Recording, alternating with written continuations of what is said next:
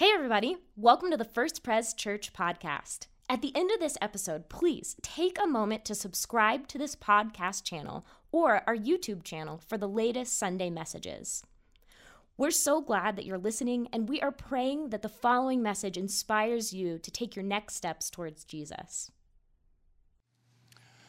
Our exploration of Jesus' family members this past month has reminded us of the place that each of us has in God's family, as well as illuminating the spiritual pathways that each of us are walking in our own journey to God. This morning, I invite you to turn to Mark chapter 3. And I'll let you know as you do that this is not a passage we normally hear at Christmas time, but it's one that provides a revealing glimpse of Jesus' own family dynamics. And before we turn to God's word, let's turn to him and ask him to lead us in this time together. Let's pray. Oh, holy God, here we are today, sitting at your feet in worship of you, longing to learn once again from you. Lord, please feed us today. Lead us through your Holy Spirit. Give us ears to hear. Give us eyes to see. Give us minds to reflect, and give us hearts to respond. We pray these things in Jesus' name. Amen. Mark chapter 3, beginning with verse 31. Then Jesus' mother and brothers arrived. Standing outside, they sent someone in to call him. A crowd was sitting around him, and they told him, "Your mother and brothers are outside looking for you." "Who are my mother and my brothers?" he asked. Then he looked at those seated in a circle around him and said, "Here are my mother and my brothers. Whoever does God's will is my brother and sister and mother." Amen. Families can be a mixed bag. They are a source of wonderful experiences and rich memories that we enjoy together. My wife, Deborah, and I have been blessed in recent Christmases to have our son, Matthew, and our daughter-in-law, Megan, and our daughter, Suzanne, all with us for Christmas. And this year is particularly poignant because of an early birthday gift I was given this fall. The gift was a mug, but not just any mug. It was a mug that announced my new role in the family.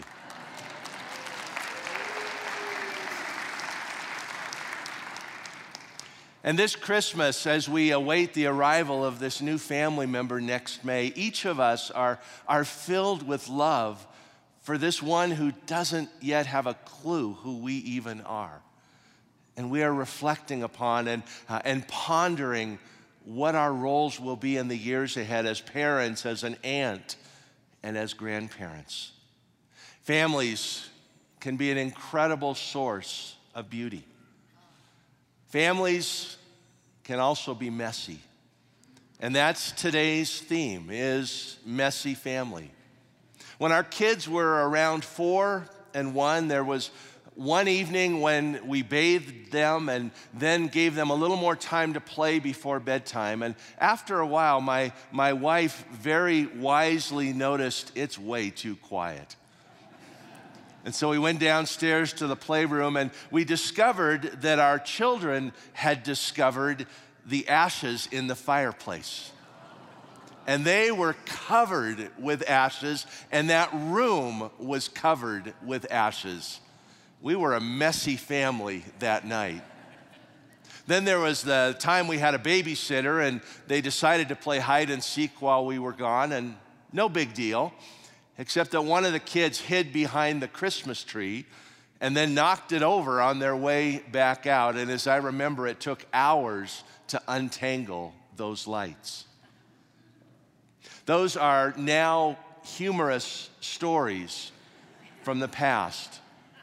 But the messiness of family can sometimes be so much more painful than that. Conflict and misunderstandings can grow over time. Hurts and resentment can linger for years. And it wouldn't surprise me if some of us this morning don't long for different family dynamics than what we are experiencing. Every family is made up of flawed and imperfect people like me and like you. And we're all doing the best we have with what we have to work with. Today's passage reveals some messiness within Jesus' own family. And it also leads to a wonderful promise to us about our role in God's family. Now, context is always important when we are reading Scripture, so it's actually helpful if we move back a few verses to verse 20 of this chapter, when Mark actually begins the story by telling us, "Then Jesus entered a house, and again a crowd gathered, so that he and his disciples were not even able to eat. When his family heard about this, they went to take charge of him, for they said, 'He is out of his mind.'" It wasn't unusual for Jesus to place ministry over his own personal needs, moved as he was by how much he needed to accomplish in how little time there was. And this, coupled with the growing confrontation that was taking place with the religious leaders, prompted Jesus' family to believe that he was a danger to himself. The Greek wording for his family's response here literally means they went to seize him, believing that he was out of control. Mark uses the same wording elsewhere to describe attempts to bind Jesus, to deprive him of his freedom. And so we learn here that Jesus' own family wasn't on board with what he was doing. Now, rather than continue this story, Mark actually pulls back and he sandwiches it around another story of those who were pushing against Jesus. And his reason for doing this is to give back-to-back examples of the growing resistance taking place against Jesus, actually from multiple directions. And so we read in verse 22, "And the teachers of the law who came down from Jerusalem said, 'He is possessed by Beelzebul. By the prince of demons, he is driving out demons.'" Now, this delegation from Jerusalem may have been legal specialists sent to determine the legitimacy of Jesus' ministry. Such a declaration required a thorough investigation on the spot by an official envoy. And we also know that earlier in this same chapter, the religious leaders were already talking about killing Jesus. And so this was a necessary step to discredit him. Now, these teachers from Jerusalem didn't deny Jesus' power to perform the miracles that he had prior to this account. Instead, they denounced the source of Jesus' power by leveling two charges against him: that he was demon-possessed and in collusion with the prince of demons. And they concluded that what Jesus was doing was unlawful. After recording Jesus' response to these leaders, Mark returns to the family drama in the passage that we have before us today. Then Jesus' mother and brothers arrived. Standing outside, they sent someone in to call him. A crowd was sitting around him, and they told him, "Your mother and brothers are outside looking for you."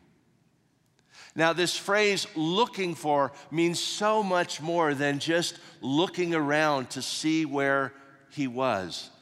This phrase occurs 10 times in the Gospel of Mark, and each account describes an attempt to gain control over Jesus. Jesus' family believed that it knew better than he did what was best for him. And they expected Jesus to honor their wishes. This expectation was rooted in the important role that family played in that culture.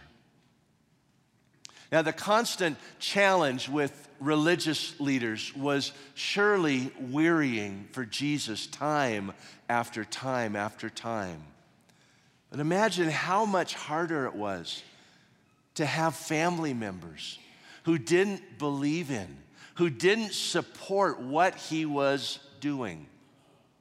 Mary, his mother Mary, the one who so quickly said yes to God when told of Jesus' birth and the role that he would play, had now joined together with his other family members in basically telling him to stop what he's doing and to come home. Well, unfortunately for the family, when they arrived, they couldn't penetrate the crowd around Jesus. It was so dense, and so they sent word to Jesus for him to come out to them. And instead of agreeing to their request, Jesus made it a teaching moment. Without even acknowledging his family, Jesus offered a rhetorical question to the crowd around him. Who are my mother and my brothers? He asked. And then perhaps allowing that question to linger for a moment as people tried to think what the answer might be, Jesus went on to provide the answer. Then he looked at those seated in a circle around him and said, "Here are my mother and my brothers. Whoever does God's will is my brother and sister and mother."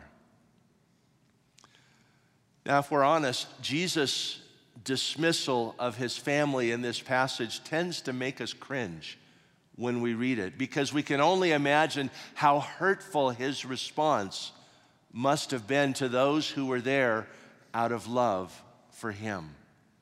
And those around Jesus were probably shocked to hear such an abrupt, dismissive response to his family. But let's step back for a moment. And let's consider what these words we've just heard meant to early Christians as they read them. It wasn't unusual for so many of these individuals to leave other faith backgrounds to follow Jesus in those early decades. And when they did, many of them were disowned by their family. The same thing still happens today. And so Jesus' reassurance that they were gaining a larger family of faith would have helped ease the sting of the family that they were losing. We also know Jesus wasn't completely dismissive to his family. When he hung on the cross, even in the midst of that pain, he looked down and had a tender moment with his mother Mary, entrusting her into the care of his disciple, John.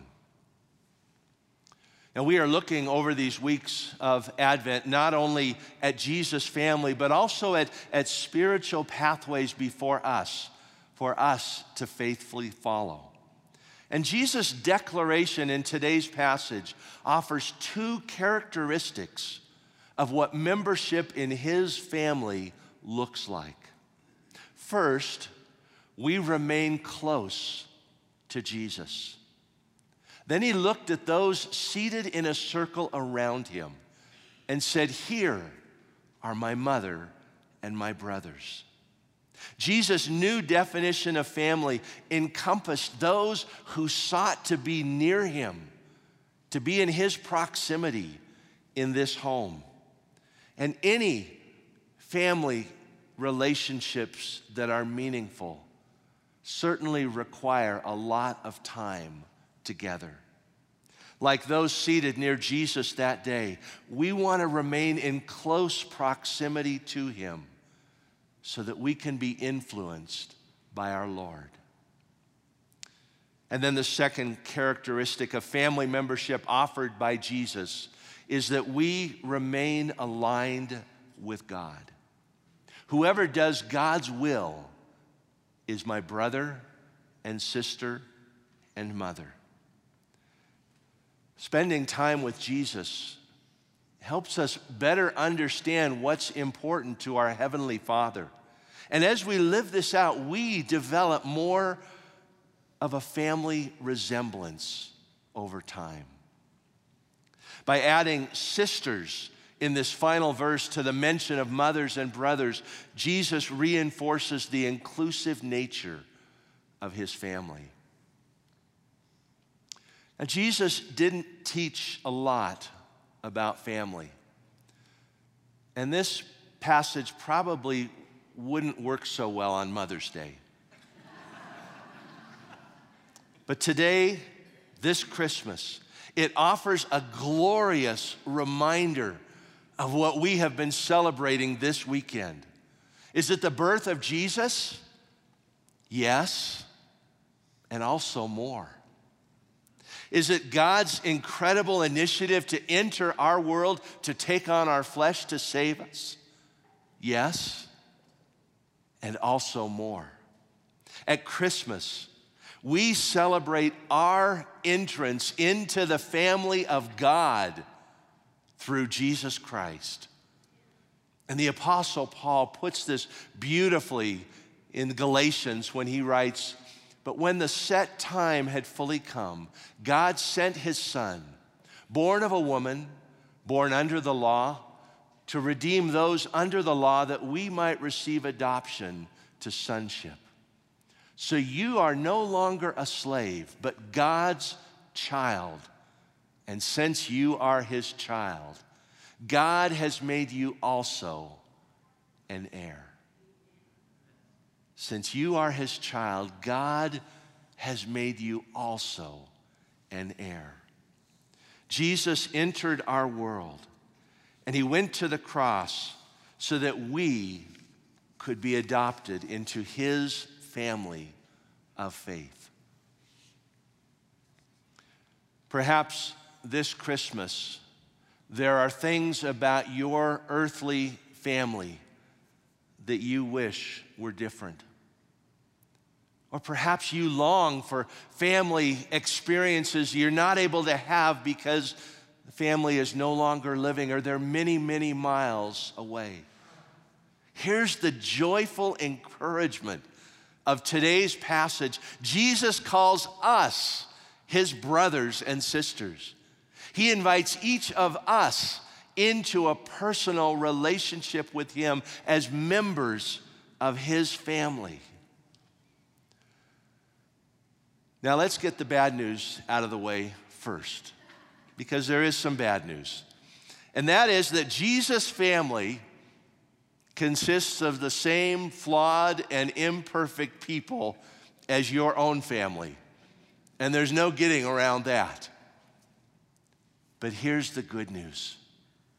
We have a heavenly Father who knows each of us intimately, who loves each of us unconditionally, who understands each of us fully, and who longs to draw each of us ever deeper into his loving embrace as loved and valued members of his family. Now, perhaps you're worshiping here this morning or online with other family members, and you're really just doing it because they asked you to be a part of what they are doing today. You have not yet sold on what Jesus has to offer. Maybe you have questions or concerns or doubts that keep you from taking that step forward into relationship. And if that's the case, there is a beautiful footnote to today's passage that I would love to highlight for you.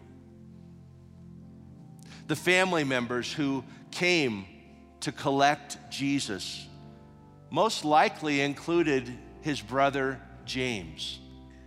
And the doubts that James would have had on that day would have lingered on as Jesus continued in his ministry. And yet there was a point when James decided to move from doubt about Jesus to conviction, that he wanted to be a part of what Jesus was doing. And the reason we know this is that James, the brother of Jesus, became the leader of the church in Jerusalem after his death and wrote a letter that we have in our New Testament.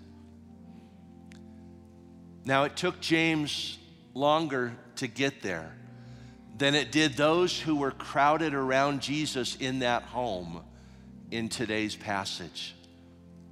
And that's okay, because when it comes to entering into God's divine family, we all have different timing. And even when our spiritual pathway is filled with doubts, God is willing to wait, and he will meet us in those doubts. For there will always be room in God's family for one more, no matter how long it takes for us to get there. Jesus came so that we could all experience a new family of faith. And we have been celebrating this these past weeks with our song, "Our Family Was Born on Christmas Night." Listen again to some of the words. Our family was born on Christmas night when hearts beheld God's Son. This child is salvation's holy light, in whom we are all made one. In Jesus Christ, we have been adopted into God's heavenly family, and that is worth celebrating. Let's pray together. Oh, Lord Jesus, thank you for loving us, even in spite of who we are. Thank you for coming to us. Thank you for drawing us to you wherever we may be on our own faith journey. Lord, may we sense your love. May we sense your invitation. May we anticipate the joy that you have to offer us of your divine family. In Jesus' name, amen.